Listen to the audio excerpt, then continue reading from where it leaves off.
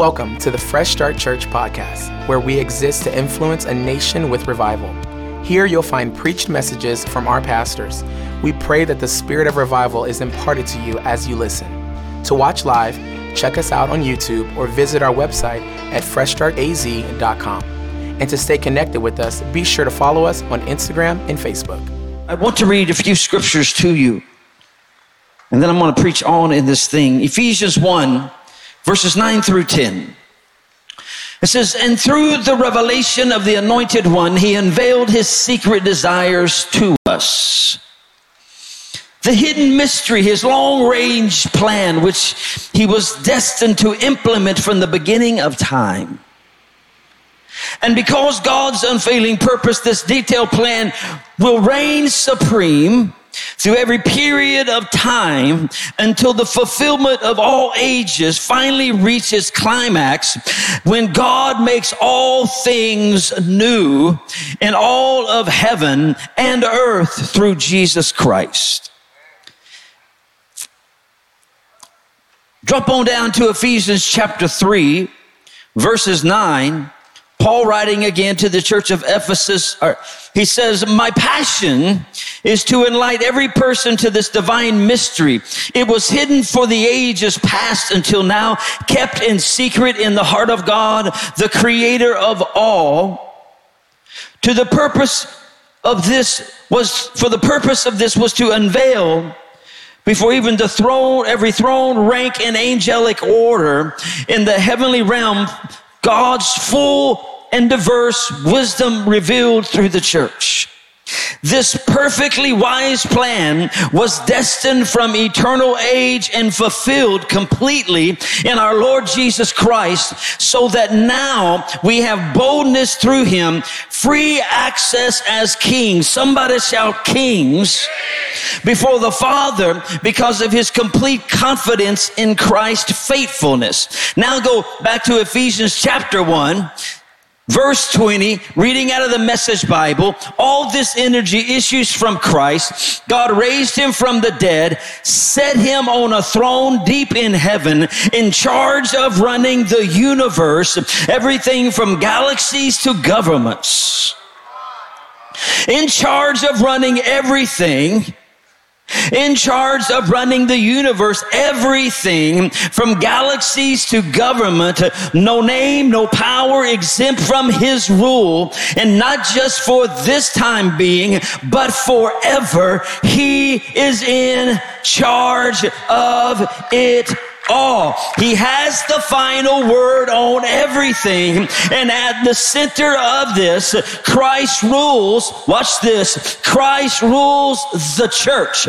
The church, you see, is not peripheral to the world, but the world is peripheral to the church. The church is Christ's body in which he speaks, acts, and by which he fills everything with his presence. I come to talk to you about the fact that the church is unstoppable.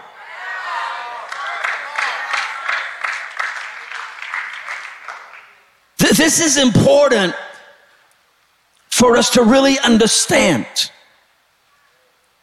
See, Paul is dropping this revelation bomb on the saints of Ephesus. He's not writing to theologians. He is not writing to seminarians. He's not writing those that are into the deep truths of God.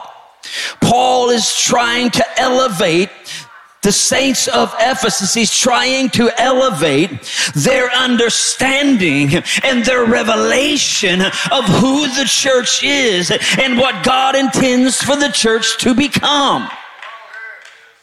You see, Paul is revealing this. Apparently up to this point, no one understood, not even in the realms of the spirit, not even in the realms of principalities and powers. No one understood what God had been up to. But then God gave the revelation to the Apostle Paul, and now he's letting the saints of Ephesus know the church is no longer hidden. The mystery that was in the heart of God is now revealed, and that is that God has designed his church to dispense everywhere his fullness everywhere. It is that they would spread all over the world, penetrating the heavenlies and demonstrating the manifold wisdom of God as a maturing, confronting, warring body of Christ, extending the rule of Christ over all evil. He's letting them into his heart. See, God kept it close to his heart. God kept it secret from thousands of years as it began to develop in his own heart. See, Paul seems to be trying, and this is my purpose this morning, is to elevate the vision that the saints had for God's intended purpose for the church. This is important. It's always important that you have a correct vision, because when you have a correct vision of something, it creates value. Paul wanted to make sure that they were misstepping in their understanding and imitating the church by their own vision. He wanted them to know that God already had a vision. The church is a manifestation of the vision of God. It's because you have the right vision. You understand why something even exists. You understand then what the purpose of it is and the intended purpose by its creator. Then and now it takes on value. See, we're losing the value of the church in our nation. I'm going to preach fast, but walk with me. We're losing the value where the church is being marginalized, not just from outside, but from inside. We act like it ain't no big deal, that it's just another thing in the earth that we can wrap our religious sensibilities around. But I come to tell you, the church is the mystery. It's a secret thing hidden in the very heart of God. You can't just take it and leave it. See, vision creates value. Not only does vision create value, but value creates velocity. Once you understand why something exists and how it works and why you have it and what it's supposed to do, it takes on momentum, speed. Velocity is how fast you can get from A to B. See, if you don't understand, if you don't have the proper vision, if you don't understand the vision of God for the church, then you won't value the church. And if you don't value the church, it moves along very slowly.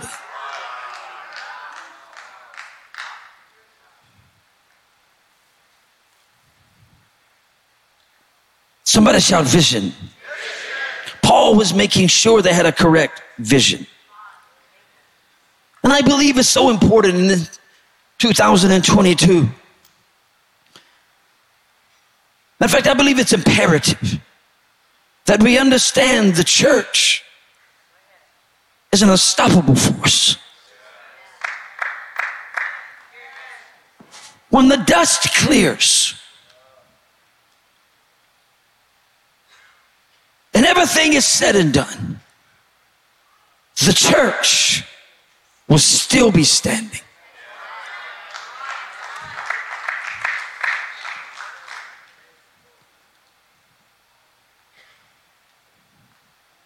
You see, the church can thrive without America, but America cannot thrive without the church.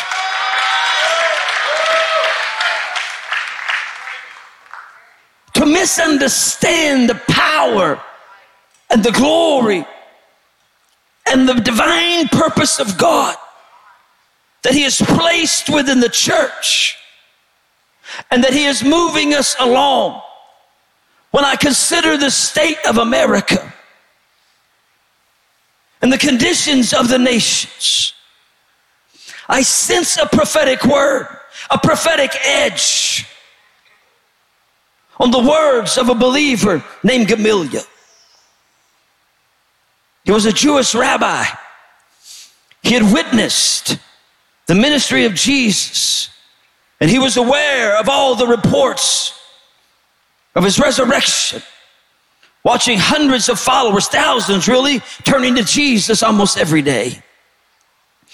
He stood on the ruling council when the Jewish leaders asked the iconic question concerning the apostles is, what do we do with these men?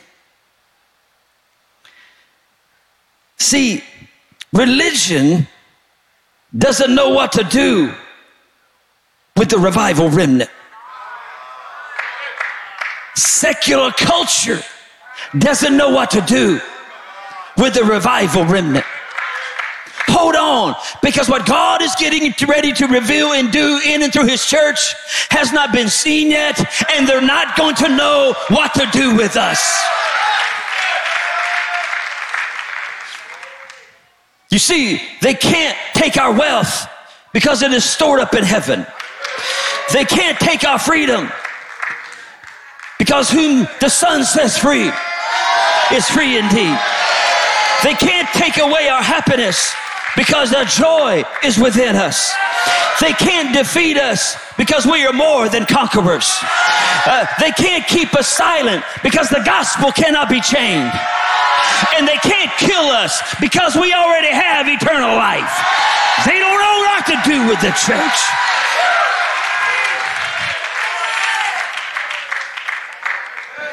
They don't know what to do with you. In chapter 5 of Acts, they were going through this discussion, what do we do with these men? And Gamaliel counseled them. And he said, for if this plan or undertaking originates with man, it will fade away and come to nothing.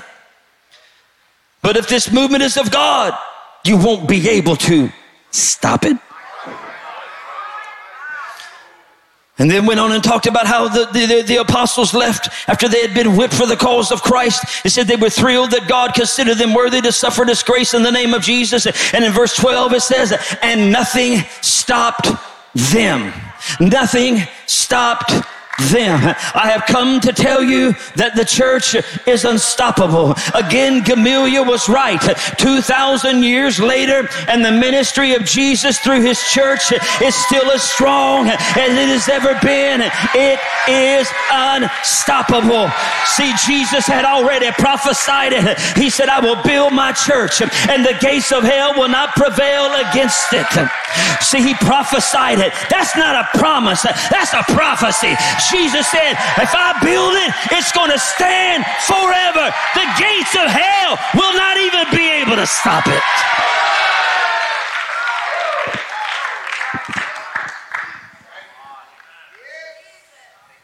The ecclesia is unstoppable. This legislative assembly, this body of selected ones. Ecclesia, we know here well, it's not a religious term, it's a governmental term. It means to summon and gather those to govern the affairs of a city. Our government only thinks they're in charge. But if the church will take her place, see, just because you're a church doesn't mean you're an ecclesia. But if a church will take her place, stand in her God-given authority, and take authority over the kingdoms and the realms that we are dealing with today, we would see that the church is prevailing. There is no power of darkness that can stop the advancing church that Jesus is building. The church is unstoppable, but you say, why? Because the church is not of human origin. The church doesn't depend on economies and elections. The church is the very work of God. And everything that God does, he does it through his church. This is the revelation we need to get back in the church, because we think God just does stuff. No, God does stuff through his eternal plan. It's what he is going to do through his church. He is committed to his church because he has committed his church to an eternal plan that God has already set in motion. Are y'all with me? This is why I can stand behind this pulpit today and I can declare over the Church of America, you shall not die, but you shall live and declare the works of the Lord. I declare it over the Church of America. You shall not die, but you shall live and you shall declare the works of the Lord. The church is unstoppable because God is unstoppable. This church, this ecclesia, it's been locked up in the very heart of God. Our Bible says in Acts 2:1, and I'm going there because that's the birthday of the church. This is when this mystery, this is when this hidden thing came alive. Acts 2:1, and when the day of Pentecost had fully come. This is what I want us to understand deep in the DNA of the church. It's the sovereignty of God. It cannot be stopped because it rests in the sovereignty of God. What does that mean? That means God's not random. God is strategic. Maybe there's a reason that God keeps speaking to us about his sovereignty and his strategy. I believe it is because of the magnitude of chaos that is manifesting on the earth and that is coming on this people planet. You see, if you don't have a real revelation of God's sovereign rule, then you will think that he has surrendered his sovereignty and chaos is in control. But I've come to tell you it is not. It may look like it is. It may look messy. It may look hopeless. It may look like God took his hands off this thing, but God would never take his hands off his plan.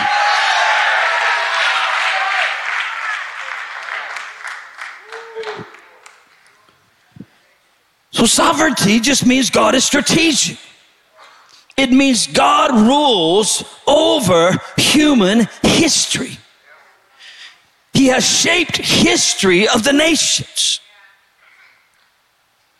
To achieve purpose, God's plans are not random. They are preordained in time. When you talk about time, we got to talk about a little bit quickly Chronos and Kairos, because I know most of us know Chronos and Kairos, but we got to know Chronos is the quantity of time. Chronos is the measurement of time. It's clocks, it's calendars, it's minutes. That's Chronos. Kairos is the quality of time. Kairos is about how you measure moments. It's what takes place in a moment. It's when something is not marked by what time it is, but it's marked by what happened in that time. Why do we need to know this? Because we understand then that God sets in eternity, and he sits, and his plan is set in Chronos. His plan is not going to be halted by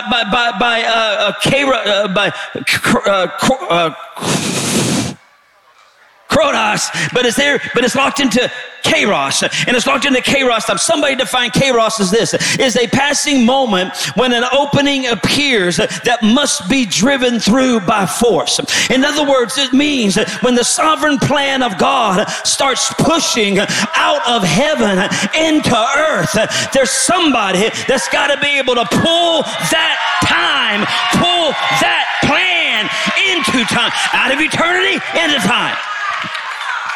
God ordained times have been throughout history, Chronos, but what I'm talking about are right times, appointed times, the fullness of times. The scripture is full of it. This when time is marked by past, present, and future, Chronos, but I'm talking about Kairos. Galatians 4:4. But when the fullness of time had come, God sent forth his son, born under a woman under the law. Mark 1:15. Watch this.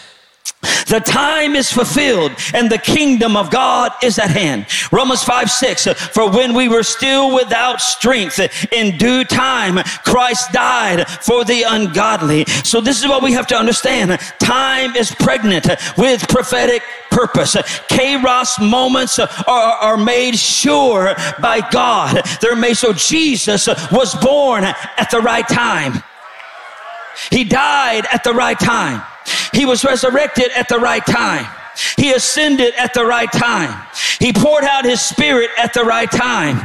the church was born in the earth at the right time. And let me just take it deeper. You were born at the right time. God looked down in time itself and saw there's somebody I gotta have alive in that time. You are not an accident. You have been locked in to God's purpose. God isn't messed up. He's got the right people in the earth at the right time. He's got the right church in the earth at the right time. God didn't. We're here for such a time as this.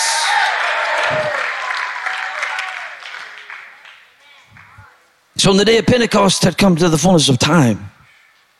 See, Pentecost was a strategic moment. God knew he would give birth to maximum impact. See, the church is created for maximum impact. See, to understand sovereignty, you have to understand the kingdom of God. The kingdom of God is the invisible realm of God's glory and authority. It's a kingdom. It's a realm. It's a domain. Within it, God rules. He reigns. It's his place. This is the place of authority. The church is not the kingdom, but the church is the visible expression of the kingdom.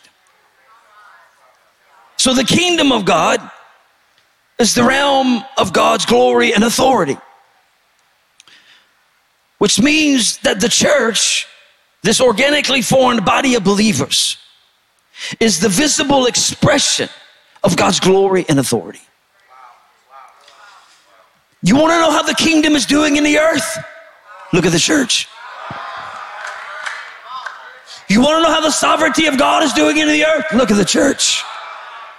It's the visible expression of the kingdom. If the church takes its place and understands and brings themselves under the submission of the king and begins to walk out the kingdom life and the kingdom protocol, then the church will become visibly seen by the world, or the kingdom will become visibly seen by the world. You can't see the kingdom without the church. Are y'all with me? So I'm talking about the sovereignty of God. So God releases his invisible rule into a visible church. We are his hands. We are his feet. This is important to understand sovereignty. Because if you don't understand sovereignty, you think somehow we're not going to be able to pull this thing off.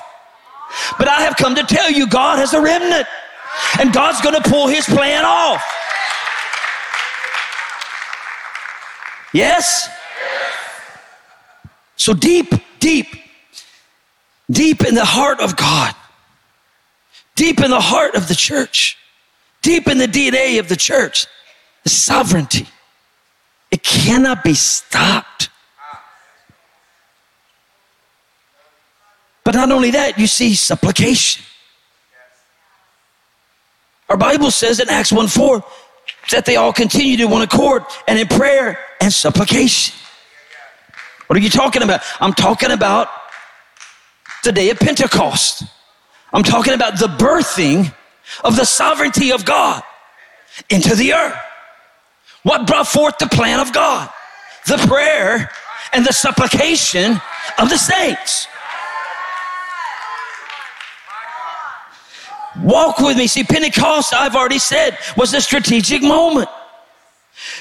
They were all continuing in prayer and supplication. We know that they had been there for sure for 10 days. For 10 days, they gathered in one accord, in one mind, in prayer and supplication, in prayer and supplication. They didn't know how long it was going to be. All they knew is that Jesus said, I need you to go wait there. And wait there until you receive power from on high. Wait there until you see something supernatural and you see something that has never been on this earth before. They didn't know what it was. They didn't know what to look for. They just knew the Comforter was coming. They just knew they were supposed to wait there and be clothed with power from on high. They weren't supposed to do anything until they got the power, anything. And so they began to cry out. They began to cry out, and they began to cry out in prayer and supplications. You see, you have to understand this. They were crying out for something that the world had never seen before, something that had never touched the world before. And God chose the medium that would reach into his sovereign plan and pull it into time. That would be the supplication of the saints.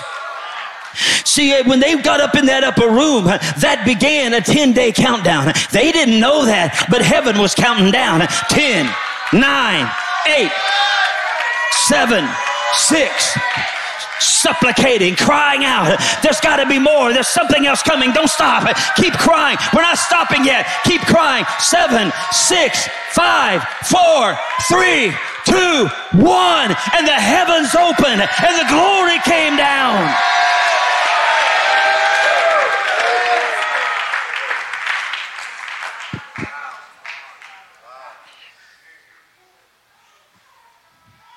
It was a cry, a deep heart cry. Supplication is different than almost any other prayer. See, supplication is a need with a voice on it. You can't supplicate quietly because supplication is intense. Supplication is something that pours out of my need. Not a want, a need. I heard somebody say that desperation is a great initiator, but not a very good sustainer. I don't agree with that because I believe it is the desperate cry that keeps yanking on the sovereign plan of God. And that every time he gets ready to do something he's never done before in the earth, he raises a spirit of supplication in a body of believers that know how to get up under the spirit of supplication and begin to have a raw cry, not because we want it, but because we need it. See, if you just want his presence, you can be casual about it. If you would just like to have revival, you can be casual about it. But when it is a desperate cry of your soul, it becomes intense. It becomes powerful. It becomes loud. You don't care, blind Bartimaeus, who's in your way. They said, be quiet, be quiet. Oh no, I hear him coming. The Son of David, have mercy on me. Son of David, I don't just need you. I am desperate. You want to know why we've been in this thing for 7 years? Because there's a body of hungry people in this house that know how to cry out with a cry of desperation. We would have been done a long time ago if we would have been satisfied for what we wanted, but desired to press into what we wanted. Somebody shout yes.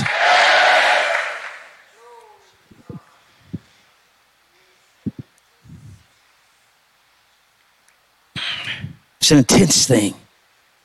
It's an intentional thing. It's contending for the promise. See, supplication is the prayer that's fueled by desperation.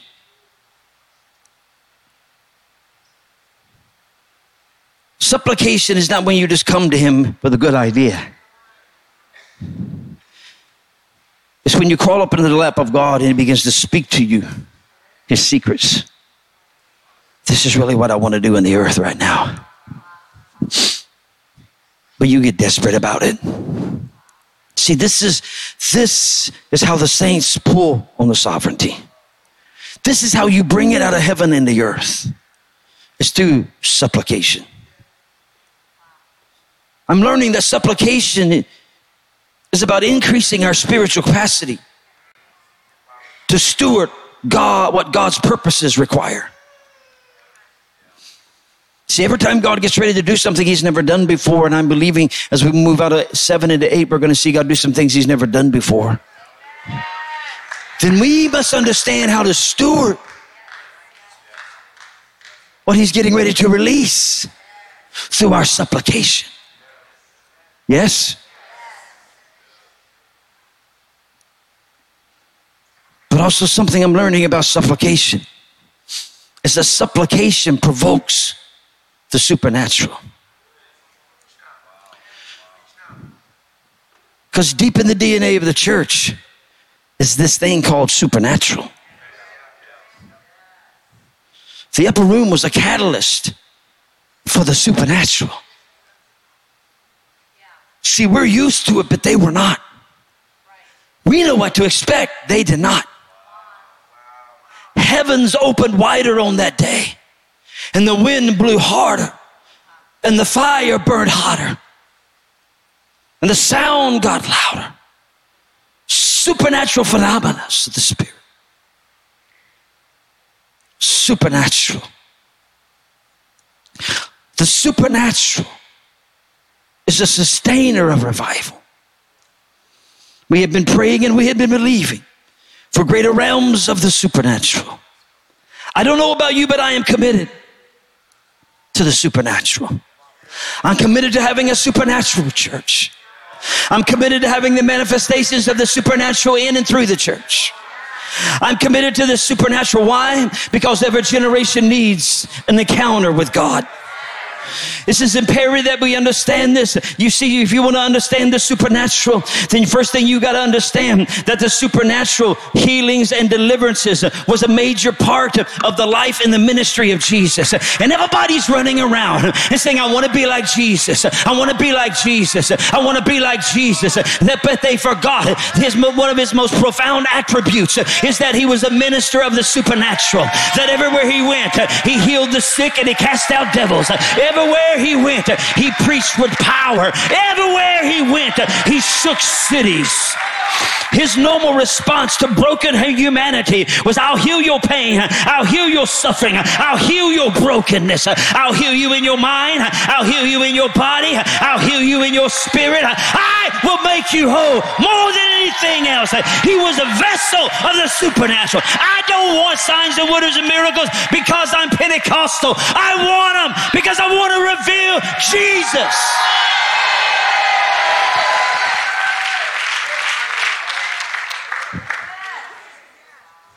We understand the supernatural has always played an important role in the revival movements. And you jump back to supplication, and supplication is the quality of prayer that creates the environment that launches supernatural ministry. Somebody somewhere is praying and stuff is happening, and that stuff is supernatural stuff. Because somebody supplicated. You know what I love about the supernatural is strategic in the fact that it defeats and it overcomes the strategies of Satan's kingdom. I'm trying to let you know I am committed to the supernatural. When God heals and sets the captive free through the church, it defeats and overthrows the kingdom of darkness. It's the church displaying the kingdom of God. It's the supernatural ministry of breakthroughs, the supernatural. But I also am convinced that the supernatural is the best apologetic for Gen X. They're not wanting a better explanation of God. They're wanting a divine demonstration of God. They want to hear him, yes, but they want to see him show up. I believe it is an apologetic of the supernatural that's going to shake this generation.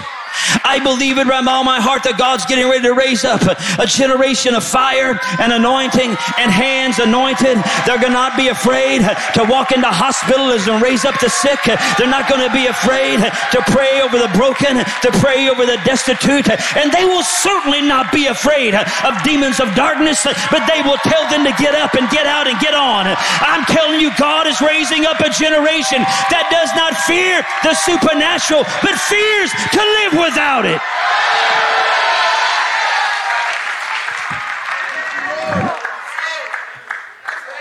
Almost done. I got an article. It's been a while.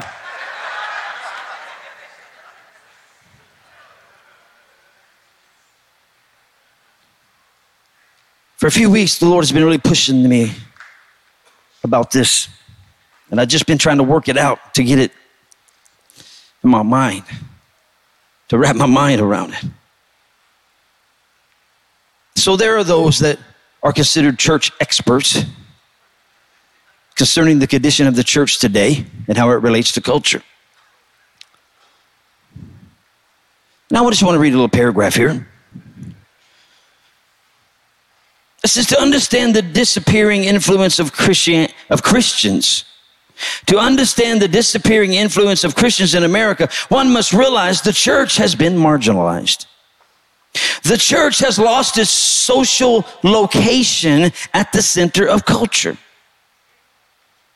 In contrast with the long history of Christians, the Christian church in the West, congregations, that's y'all, must now learn how to live the gospel as a distinct people,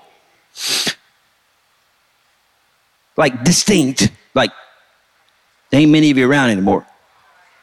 Distinct people who are no longer at the cultural center.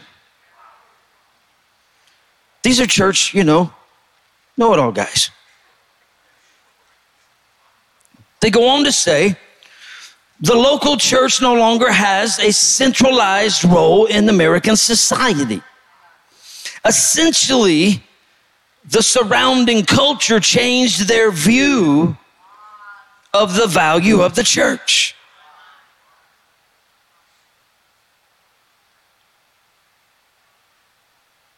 I'm just trying to see if I want to read some more. Oh, this Christians need to realize, y'all need to realize this, that the way we have been functioning for so long is outdated. We are no longer even near the center of society, and there is little hope of returning to such a place. He says this, being a Christian has been reduced to the expectation of niceness.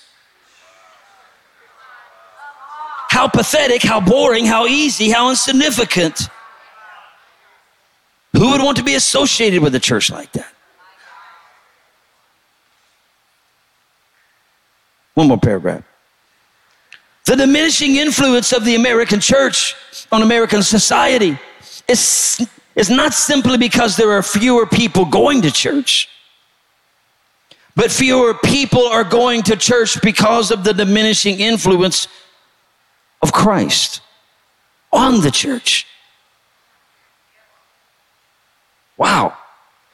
I thought, what? The diminishing influence of the American church on American society is not simply because fewer people are going to church, but fewer people are going to church because of the diminishing influence of Christ on the church. The church at best fell asleep.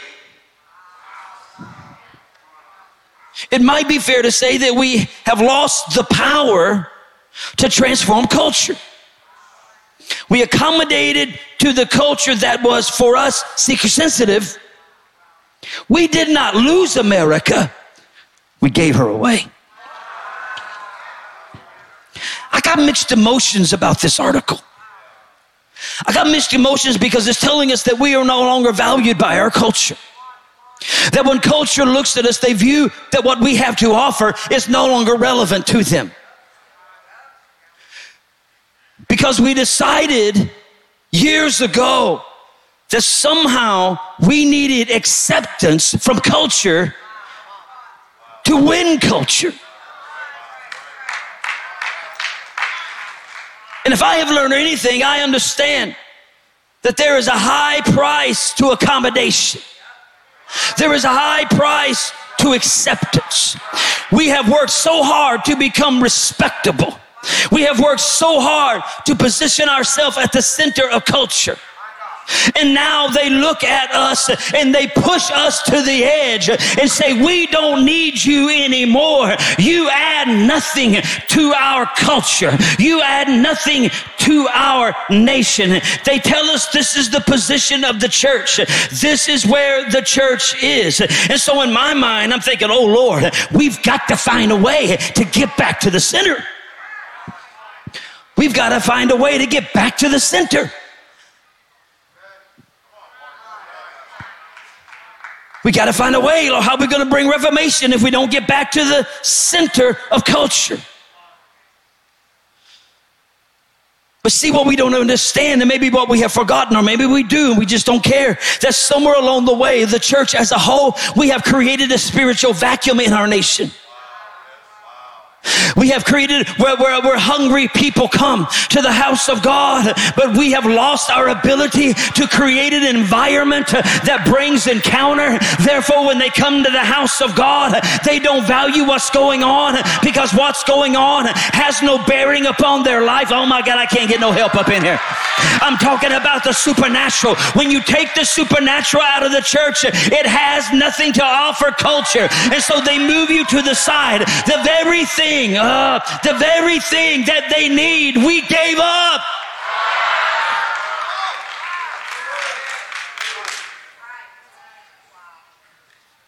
I'm talking about the fact that the church is unstoppable. You need to understand, God's getting ready to manifest in a supernatural, powerful way. Right now, he's just looking for some people that are desperate enough to cry out until we pull it out of heaven into the earth.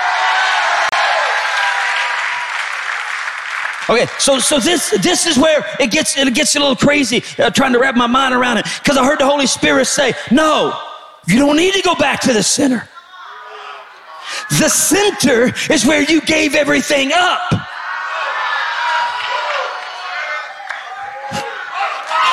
He says where you need to be is on the edge. I know it sounds crazy, but just walk with me. You need to be on the edge. Actually, culture has demanded of us to go back to be what they've always knew we were supposed to be. They said when you go back, see, there was a time when the church was on the edge. There was a time when they laughed at us and mocked us, and we were broke, busted, and disgusted. We didn't have our nice buildings. We weren't in the right side of the tracks. We didn't have the things that all the other churches had, but we had the Holy Ghost, and we had power from on high. We were on the edge. They looked at us and raised up their noses and said, you are nobody. But when they got sick, they know where to go. When they had demon-possessed kids, they know where to go. But we bought into the lie and got acceptable and lost our power. See, that is the cost of accommodation, is the diminishing presence of Jesus.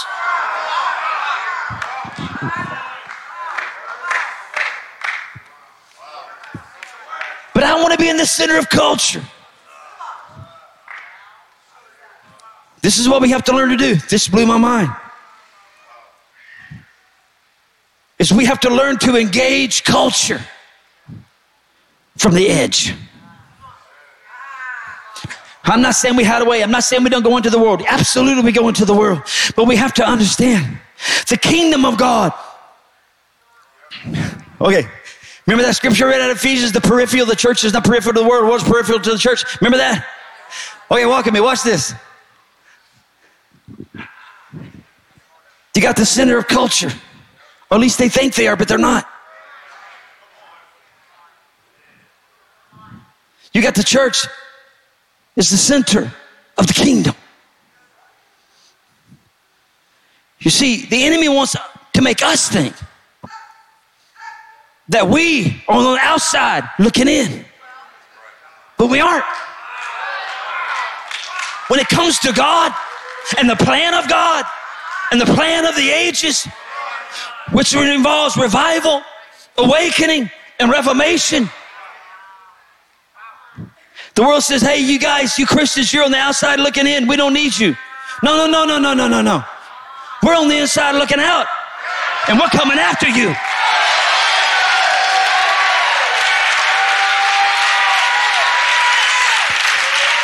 God is working a plan through his church. And he's getting ready to release a supernatural power again into his church. Hey, it doesn't matter if they like us. They will respect us.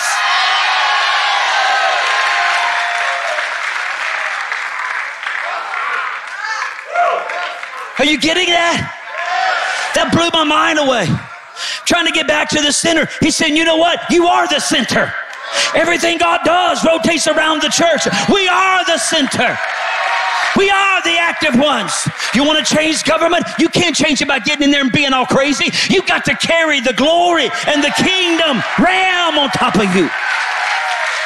Look at me, because when you're slapped up in the kingdom, then there's going to be peace and joy and righteousness all around you. When you're in the kingdom, it's the rule and the authority and the reign of God's power all around you. You see, when you walk in the kingdom, you walk in healing, you walk in health, you walk in deliverance, you walk in financial blessing and provision, all that stuff. And they're over here in the culture that's full of chaos and has no peace, has no joy, has no hope, has no financial future. And they look over there on the edge, and there's glory, and there's power, and there's anointing. There's a church full of power.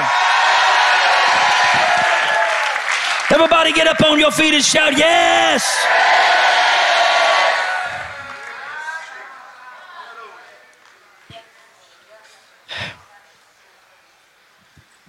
Somebody shout the edge.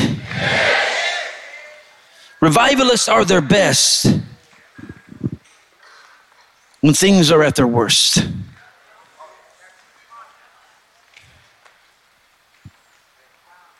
The supernatural, the actual manifestation of the supernatural moves us and has always moved us to the edge.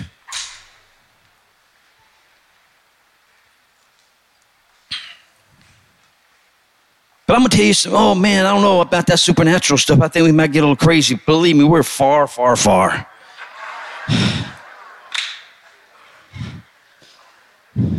from that happening.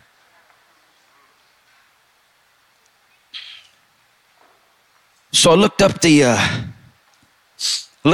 definition for edge. You know what it means? It's the furthest place away from the center of something.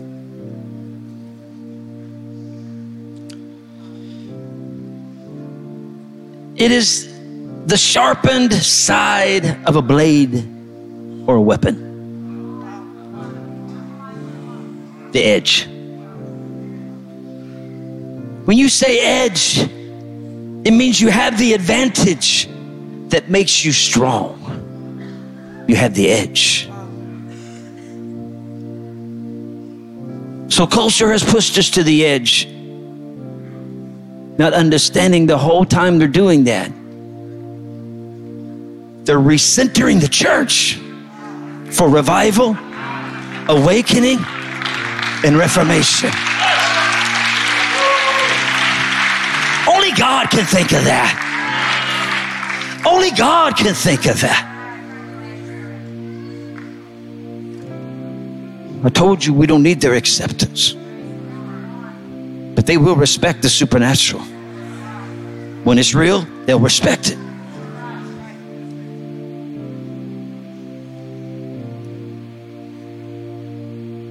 So revival recenters the church.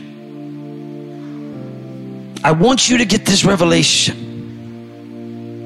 We are not barely hanging on. We're not crying out for Jesus to come because we're getting beat up. It's really getting bad out there.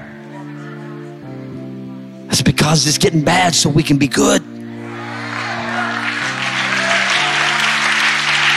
It's getting dark so we can be that light that shines in a perverse generation.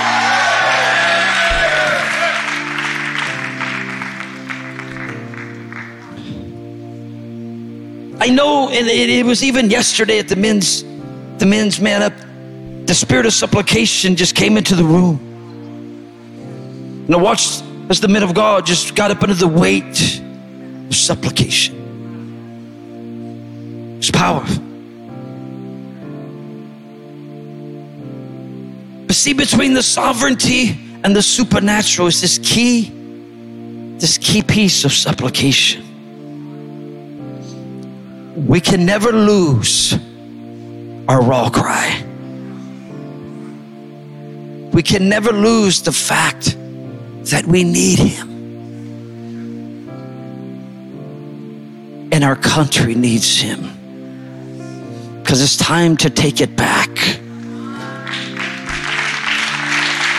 And there are great minds that have great ideas, but they won't be able to take it back unless the church finds that place of supplication. And then God can take anybody he wants to and use them to turn. They will become like masterful, hopeful puppets in the hand of God. If the church will never stop praying. So I thought where we need to end today is we need to go deeper. We need to go deeper up under the spirit of supplication. We need, church, to allow God to teach us how to cry out, how to crawl up in his lap and hear this deep secrets that he has for us, our families, our church, our nation, and begin to echo those back into the realms of heaven. That heaven will shake and begin to open and give birth to the sovereign plan of God. Thank you for listening in to the Fresh Start Church podcast, where we exist to influence a nation with revival. You can order Pastor Kim's book, Doorkeepers of Revival, at doorkeepersofrevival.com. And you can listen to Fresh Start Revival Worship on Apple Music, Spotify, or wherever you stream your music. Thank you for tuning in. We'll see you next time.